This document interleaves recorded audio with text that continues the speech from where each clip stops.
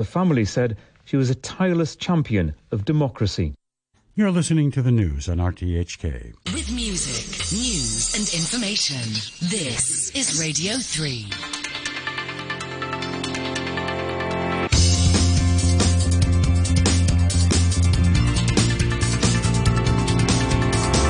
Money Talk. Good morning, it's 8:03 in Hong Kong. We're creeping towards the end of the week, Thursday the 24th of March. This is Money Talk on Radio 3, and I'm Peter Lewis. The number of new coronavirus cases in Hong Kong eased further yesterday, with authorities reporting 12,240 new COVID cases. Chief Executive Carrie Lam stressed that resuming quarantine-free travel with mainland China was still the main goal, despite the recent suspension of plans for a citywide compulsory testing drive. Financial Secretary Paul Chan said the government plans to hold an international financial forum during the Hong Kong Rugby Sevens tournament in November. He said he expects to invite up to 200 top executives from the mainland and overseas to watch rugby, hold meetings and see for themselves how vibrant the city is. Mr. Chan said this will make them more confident about stepping up investments in Hong Kong. UK inflation hit 6.2% in February, the highest level since March 1992, on surging food, fuel and energy prices. Finance Minister Rishi Sunak said in his spring statement yesterday that he would cut fuel duty, raise the threshold at which people start paying national insurance, and pledge to cut the basic rate of income tax from 20% to 19% before the next general election. On today's Money Talk, we're joined by personal wealth advisor Enzio von Pfahl and Louisa Fock at the Bank of Singapore. Speaking about renewable energy targets in Asia is Phineas Glover of Credit Suisse. Money Talk on RTHK Radio 3. US and European stocks gave up some of their recent gains yesterday as oil prices rose, adding to growing inflation fears. The S&P 500 index, which had gained almost 6% in the previous 5 sessions, fell 1.2% Wednesday in a broad-based decline to 4,456. The Dow lost 449 points, ending the day at 34,358, and the Nasdaq slipped 1.3% to 13,923. The Pan-European Stock 600 index gave up 1%. London's FTSE 100 fell 0.25%. Hong Kong stocks ended yesterday with more gains, with tech firms leading the advances. The Hang Seng Index added 1.2%, or 265 points, to hit a 3-week high of 22,154. The tech index jumped 2.1%. The Shanghai Composite rose 0.33% to 3,271, with some help from the national team. Revenue growth at Tencent was hit in the fourth quarter of 2021 by China's regulatory crackdown and a slowdown in online advertising.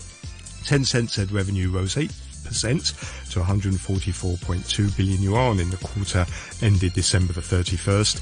That's its slowest growth since going public in 2004. Adjusted profits fell by a quarter to 24.9 billion yuan as costs rose and ad sales slowed, and revenue for the full year rose 16%, also its slowest ever pace. Despite slower revenue growth, Tencent's net profit for the fourth quarter climbed 60% to 94.9 billion renminbi, helped as the company booked a 78 billion yuan gain from divesting its stake in Chinese commerce group JD.com during the quarter. In New York, Tencent's ADRs fell over 5% last night. Oil exports from a crucial pipeline were fully halted on Wednesday, cutting 1.4 million barrels a day from global oil markets.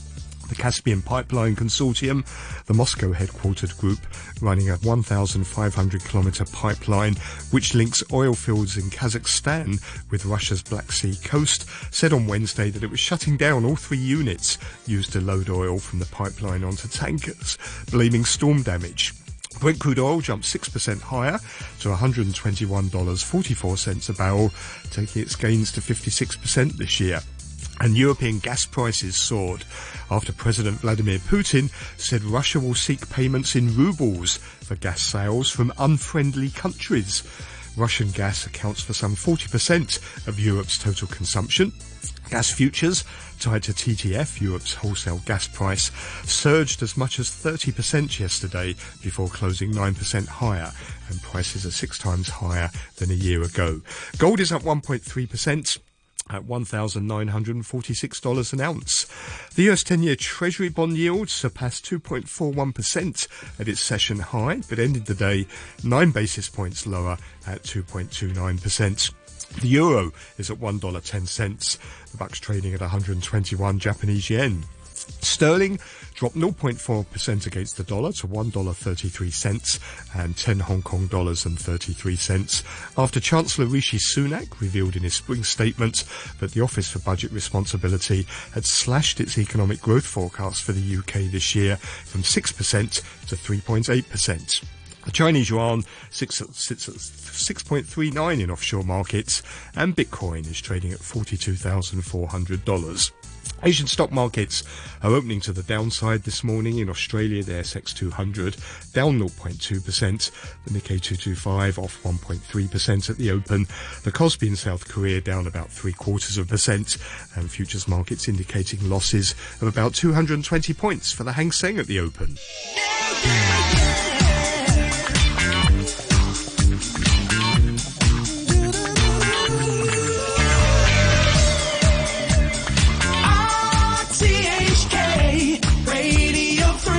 Time's 8:09.5. Let's welcome our guests, our regular Thursday commentator, personal wealth advisor, Enzio von Pfeil. Morning, Enzio. Good morning to you, Peter. And joining him this morning is Louisa Fock, China equity strategist at the Bank of Singapore. Morning, Louisa. Morning, Peter. Let's start in Hong Kong. The number of new coronavirus cases has eased further with 12,240 new cases. Chief Executive Carrie Lam stressed yesterday that resuming quarantine-free travel with mainland China was still the main goal, despite the recent suspension of plans for a citywide compulsory testing drive. And Financial Secretary Paul Chan says the government plans to hold an international financial forum during the Hong Kong Rugby Sevens tournament in November. He expects to invite up to 200 top executives from the mainland and overseas to see for themselves how vibrant the city is, and he said this will make them more confident about stepping up investments in Hong Kong. So, Enzio, in light of all of this, do you see any light at the end of the tunnel? There is no tunnel, there's a ghost town. What's happened is that anybody who has the audacity to refer to this as my government, this is what Mrs. Lam has done. She's on the record saying this yet again and is being so aloof. She hasn't even visited Penny's Bay or any of these hellholes that she's put people into, is really at risk of and she has ruined Hong Kong, I'm afraid, in a big way. At least she's scarred it a great deal. So for them to then expect all of a sudden, like Merlin, the magician, coming in with the magic wand for some youngsters to play some rugby and then to get 200 paid guests to show up and say how vibrant the city is really a little bit much. I think a little bit rich. I mean, does she think that we're all serfs here who have no brains, or what's the problem? So when you say she's damaged Hong Kong, in what way has Hong Kong been damaged, do you think, most of all? Well, one, the total credibility of the place is out the window because of the flip-flopping on policy.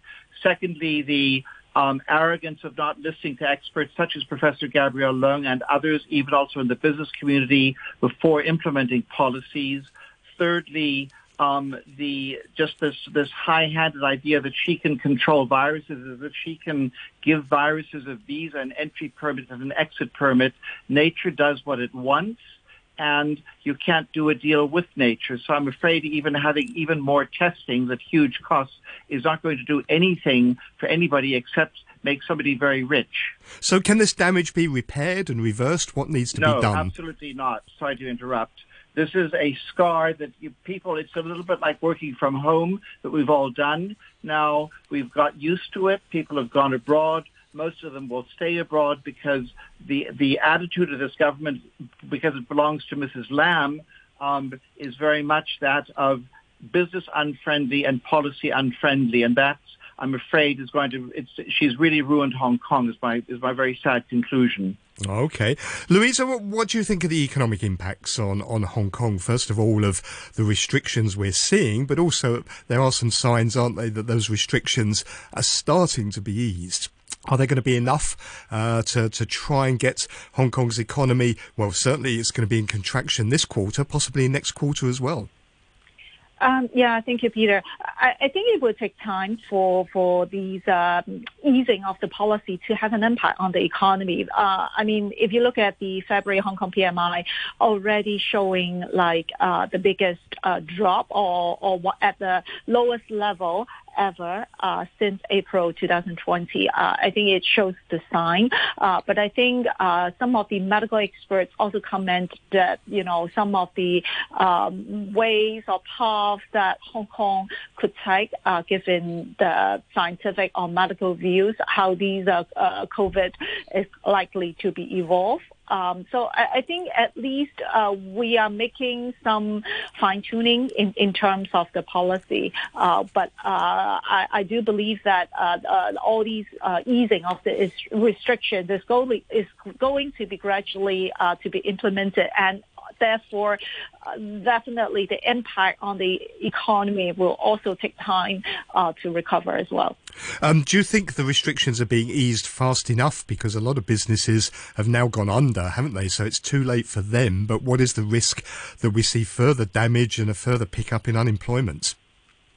I think unemployment data is unlikely to be rosy, given like all the things that you and other guests have commented. But I think to a certain extent, how quickly that it could recover is also depends on also any further disruption, as the medical expert has also highlighted that, that they're going to be like the sixth wave and so on and so forth. So I think it's how the policy reactions or also like the fine tuning in terms of how this would impact on the unemployment and the economy as well. Enzio, the latest data showed unemployment rose to 4.5% in February. That's the highest level now since September 2021. The government has announced some unemployment support schemes, an extension of the unemployment support scheme. Is it enough to try and help people get back to work?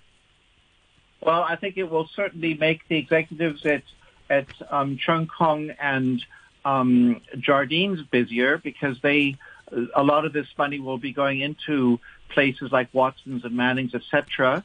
So it's another cool 60 billion being thrown away. And I can't imagine that Xi Jinping sees this as any way of getting social stability just by shutting the place down, killing the businesses, and then giving a bunch of serfs some money, a little bit of money, to then hopefully tide them over for the next week or two. So I'm afraid as an economist, I can't give this my blessing in the least. And it is yet another reason why we will have a tax hike here by 2027 latest. So We're you already think talking about a sales tax? So you think we've got still substantial reserves, haven't we? But you think we're going to have tax rises at some point to pay for all of this? Yes, because the substantial reserves have gone out the window with very large white elephants that we all know about, with the other giving of monies to companies that don't need it, but the companies have a fiduciary responsibility to their shareholders to take the money if the government is so stupid as to give it to them, frankly. Then you have a bunch of workers who will just restock their savings. So, and that's another 60 billion. So 60 billion here, 800 million there, 200 billion there. Then we've got some cultural projects, etc., going on. So I don't see how we're going to keep the money. I don't think that anybody in this government has ever listened to one person in the business community, how that 1 and 1 makes 2 and 1 minus 1 makes 0, not plus 6. You're sounding very pessimistic about the future of Hong Kong, but why can't we bounce back? If we look at what's happened elsewhere in the world, when other places have opened up finally, eased their restrictions, we've seen big rebounds in their economies. We've seen employment pick up again. Couldn't Hong Kong do the same? Well, of course we will bounce back from a very, very low base. So the base effect will be, which is basically that it's easier to jump back from 2 than it is from 60. Yes, of course we will bounce back from the pure numbers, but certainly not from the lacking credibility in the international business community. A lot of these firms, the international big boys, They're moving down to Singapore. Not that we're great fans of Singapore, but at least they've done something right. They've had a vision. They've had consistent policies. And I don't think that a lot of them plan to come back to Hong Kong just because once bitten, twice shy, I'm afraid. Louisa, let me ask you about the markets here, the local markets. What are your thoughts? We saw a bottom last week when Hong Kong stocks started to look very, very oversold and very cheap. Do you think a bottom has been put in now and we're seeing a sustainable rebound from here? Thank you, Peter. I think one of the major things for the rebound that we are seeing from a market actions perspective is what happened at least from last week. Majority of those would have been concentrated on the short covering. Starting from this week, we started to see some of the what we call the long only buying, and more recently we are seeing the southbound from the Stock Connect has turned into net buyers. I think for the rally to be more sustainable, I think a few things need to be happened. First of all, it's very encouraging that the Vice Premier Liu has addressed all the key issues directly. And out of those, we do believe that there are certain that could be implemented relatively effectively and efficiently, especially those that are related to the macroeconomy, monetary policy, as he himself basically focuses and in charge of these areas. Having said that, I think two more things need to be happened. That would require some of those what we so-called the issues that will require more coordinations among different government authorities. For instance, and some of the more coordinated effort how to deal with the real estate, especially March and April will be another major maturity peak for the China real estate bond for both onshore and offshore. A lot of those the policies that have been announced has been addressed on the demand side. For instance, lowering the benchmark of the mortgages, say the loan prime rate 5-year. But I do believe that the market would need to see a little bit more actions or policy addressing the supply side, especially for the developers' liquidity pressure. That's one. Secondly, and more importantly, are those issues that would require coordination with other countries, and that what I'm specifically referring will be the Chinese ADRs, the auditing, and also the delisting issues. It's encouraging to see the CSRC comment that, U.S. and China are working, but I think as we have seen, as and when more companies file the annual report, the more companies are likely to be put on the provisional list to watch out for, and therefore some kind of concrete plan or a master plan, some kind of directions with some actionable timed items and time frame will probably needed as to show like the issues has been moving on and is going to be addressed, and also it's going to be another sign for some of the easing in terms of the U.S.-China tension and relationship as well. Enzio, do you think the State Council and Liu He addressed some of the key policy issues here, and that's going to be enough to help support the markets? Yes, I do, but I also think that there's a big ideological rift, according to the FT, between the regulatory boys in China. I think they call it the CAC. I don't speak Mandarin, sadly. And then the growth team under this incredibly capable Liu Hui. So I think that he certainly has addressed issues. But again, my overriding message is I just don't see how President Xi can see Mrs. Lam's government ensuring or indeed enhancing social stability in Hong Kong with the way that she's going, because it is now her government after all. Okay, thank you both very much. You heard their personal wealth advisor, Enzio von Pfahl, Louisa Fock, China equity strategist at the Bank of Singapore. You're listening to Money Talk on RTHK Radio 3. RTHK Radio 3. Time's 8:22. The 25th Credit Suisse Asian Investment Conference continues today, and one of the speakers this morning will be Phineas Glover, Head of ESG Securities Research for Asia Pacific at Credit Suisse. Phineas joins me on the line now. Good morning, Vin. Good morning, Peter. Let me ask you, obviously the big topic at the moment is Ukraine and surging oil and gas and energy prices overall. I'm just wondering how much of that is a game changer, really, to government's efforts to transition to sort of renewable energy and address climate change. Yeah, look, we're certainly going through, clearly an uncertain time. I mean, in terms of the energy transition, I think it's actually quite nuanced. There's more to it than perhaps meets the eye. I think if you look at the EU response, actually there's a lot in the policy response which now focuses on the demand side. We could make an argument that, the last 5 years of policy extremely focused on the energy supply side, but, we've not really address the demand side. Ukraine really, is driving a much bigger reconsideration of the demand side. And that's things like, building energy efficiency, our actual consumption of fuel in cars, right across the spectrum, home, heat pumps, insulation. These kinds of things can have an absolutely huge impact on demand. I don't quite subscribe to the view, structural shortage of energy supply. Ukraine is a wake-up. I'm actually on the other side of the debate, to be honest, Peter. I think actually COVID was a sort of temporary desynchronization of supply chains, and Ukraine has certainly been a multiplier of that. But I don't think this is this all adds up to, let's all start investing in upstream capex in oil and gas. But certainly not what I'm reading into it.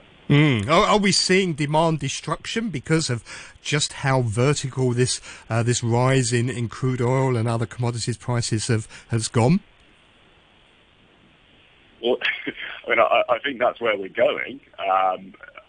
You could argue, in a way, the policy mix ultimately was kind of aiming at that. The underlying driver is to ultimately make those fossil fuels more expensive. Yeah. Now, that creates tension in the system. I'm not disputing that at all. The current global geopolitical situation, if anything, has almost forced the hand, if you like, of more expensive fossil fuels. Yeah. Countries are talking about replacing Russian oil and gas supplies with other sources of oil and gas. Why aren't they talking more about maybe a faster switch to renewables? Is this an opportunity for them and they're missing a trick here? Well, I certainly feel that's what the EU policy response is focused on. It's right across the board. So let's really accelerate capacity additions. Let's actually get rid of the bottlenecks. Let's make it easier. Don't forget that all forms of new projects, new infrastructure, they can take time, and I'm certainly not saying that we should tear up the rule book there, but certainly policymakers have realised that we really need to get behind actually supporting these projects much quicker. So I think this is what's been there's been policy support there, but what we're seeing now is that there's a kind of almost national, regional policy support. This is of such strategic importance that actually we're going to make it easier. We're going to support these capacity additions. So I think that's what we'll start to see. There are other issues. It's not. It's easy for the EU to say that fine. We've got a very established energy grid. It's not quite as easy for ASEAN countries, for example. They need to extend their grid. That takes time. We had an announcement yesterday from Beijing of a target to produce up to 200,000 tonnes per year of carbon-free green hydrogen by 2025. And they also said they want to have 50,000 hydrogen-fuelled vehicles by that year as well. How significant is that? It's certainly significant. Ultimately, we still rely on a huge amount of molecules-based power, right? It's not just the grid. And hydrogen certainly will play a role there. And we've certainly written a great deal on the hydrogen ecosystem, certainly, big growth opportunities. I think we just need to temper that with, in my view, electrification ultimately will dominate in the energy transition. That's the most, the cheaper of the transitions in terms of electrification and levelized cost of energy. But hydrogen will be absolutely critical to, at the higher point of the cost curve in terms of decarbonisation. So marginal abatement cost curve, higher cost of carbon will support hydrogen in heavy industrials. So it's really, really critical for things like steel. You can only get so far with electric arc furnace. That has a big role to play, particularly in China. But ultimately, you need to get to a point where you can fuel those blast furnaces with green hydrogen. And so it's really those heavy industrials and those really heavy forms of transport that you need much more power, essentially. So what is the next sort of like innovation, if you like, in renewables and new generation sort of energy efficiency? What should we be looking at? Well, I actually, for me, I'm more intrigued in the opportunities from energy efficiency. I think, huge amount of focus on energy supply, and absolutely, we need to, really invest in our research and development there. Not understating that, but I think there's so much more we can achieve with some of the technologies we're starting to see. Simply something like lighting, LED technologies, the advancements we're seeing there, micro LEDs, and all the materials that will be needed to support that is hugely interesting. So I think the technologies that support the demand side will be the next focus in markets 100%. So where are the investment opportunities in Asia in this sector? Pretty broad.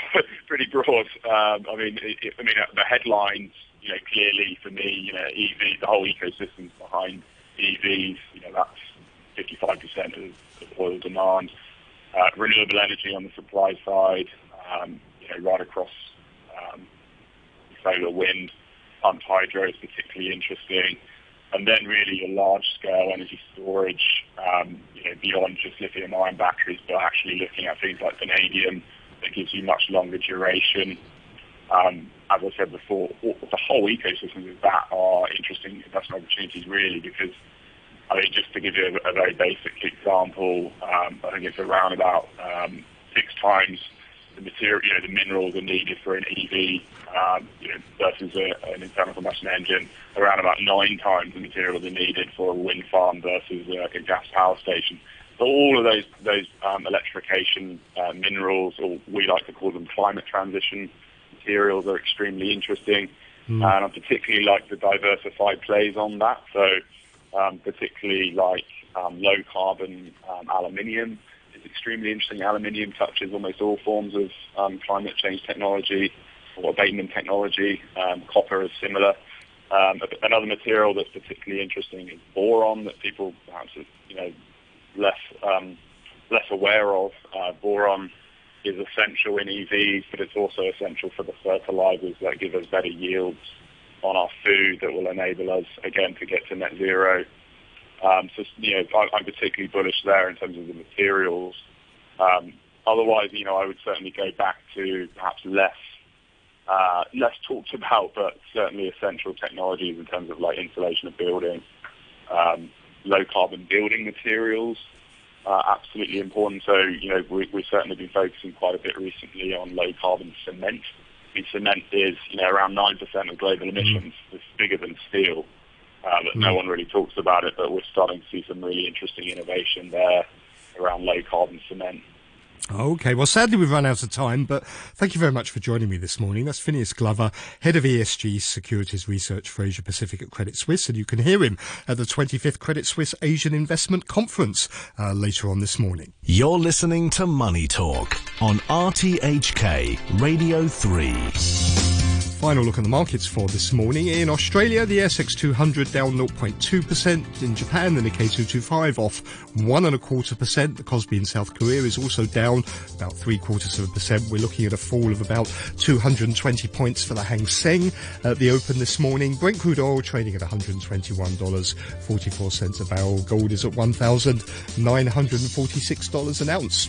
Please join me again tomorrow morning at 8 o'clock. The news is coming up, followed by COVID updates with Jim Gould and Paul Zinnemann. The weather forecast, cloudy to overcast with occasional rain. It will be cool in the morning, maximum temperature of about 20 degrees. Some showers tomorrow, and then those showers will ease off gradually during the day. It's 17 degrees right now, 88% relative humidity. Coming up to 8:33, here's Andrew Shosky with the Half-Hour News. Thank you, Peter. Mainland officials have said one of two black boxes found from the China Eastern Airlines plane that crashed in Guangxi on Monday is the jet's cockpit voice recorder. Aaron Tam with the story. The recording material in the black box appear to have survived the impact, said Civil Aviation Administration of China official Zhu Tao. He told a media briefing that the device's storage units were relatively complete, although an initial inspection showed that the recorder's exterior had been severely damaged. He said the black box has been sent to an institute in Beijing for decoding. Meanwhile, Mao Yanfeng, the head of aircraft investigation at the administration, said that weather along the flight path on Monday did not pose any danger to the aircraft, adding controllers were communicating with it after takeoff and before its rapid descent. A pediatrician is urging parents to get their children vaccinated in case there's a rebound in infections when schools resume in late April and a flight ban and hotel quarantine is eased next week. Dr. Alvin Chan, a member of the Medical Association, was commenting after authorities said schools could resume full-day in-person classes if 90% of the school population is vaccinated. Dr. Chan said this target would be difficult as only half of primary pupils had received one jab. He urged parents not to be hesitant, as jabs are safe. It seems that it's quite slow to have the vaccination in this age group. Up till now, with all the efforts, only about 58% of this age group of young children have been vaccinated, and only 12% have the second dose. And so within 1 month, we wish to have rushed to have 90% from 58%. Then, of course, it's not really easy. The Center for Health Protection says 170 people with COVID have died in hospitals over the past 24-hour reporting period. Hong Kong recorded 12,240 new coronavirus cases. Simba the lion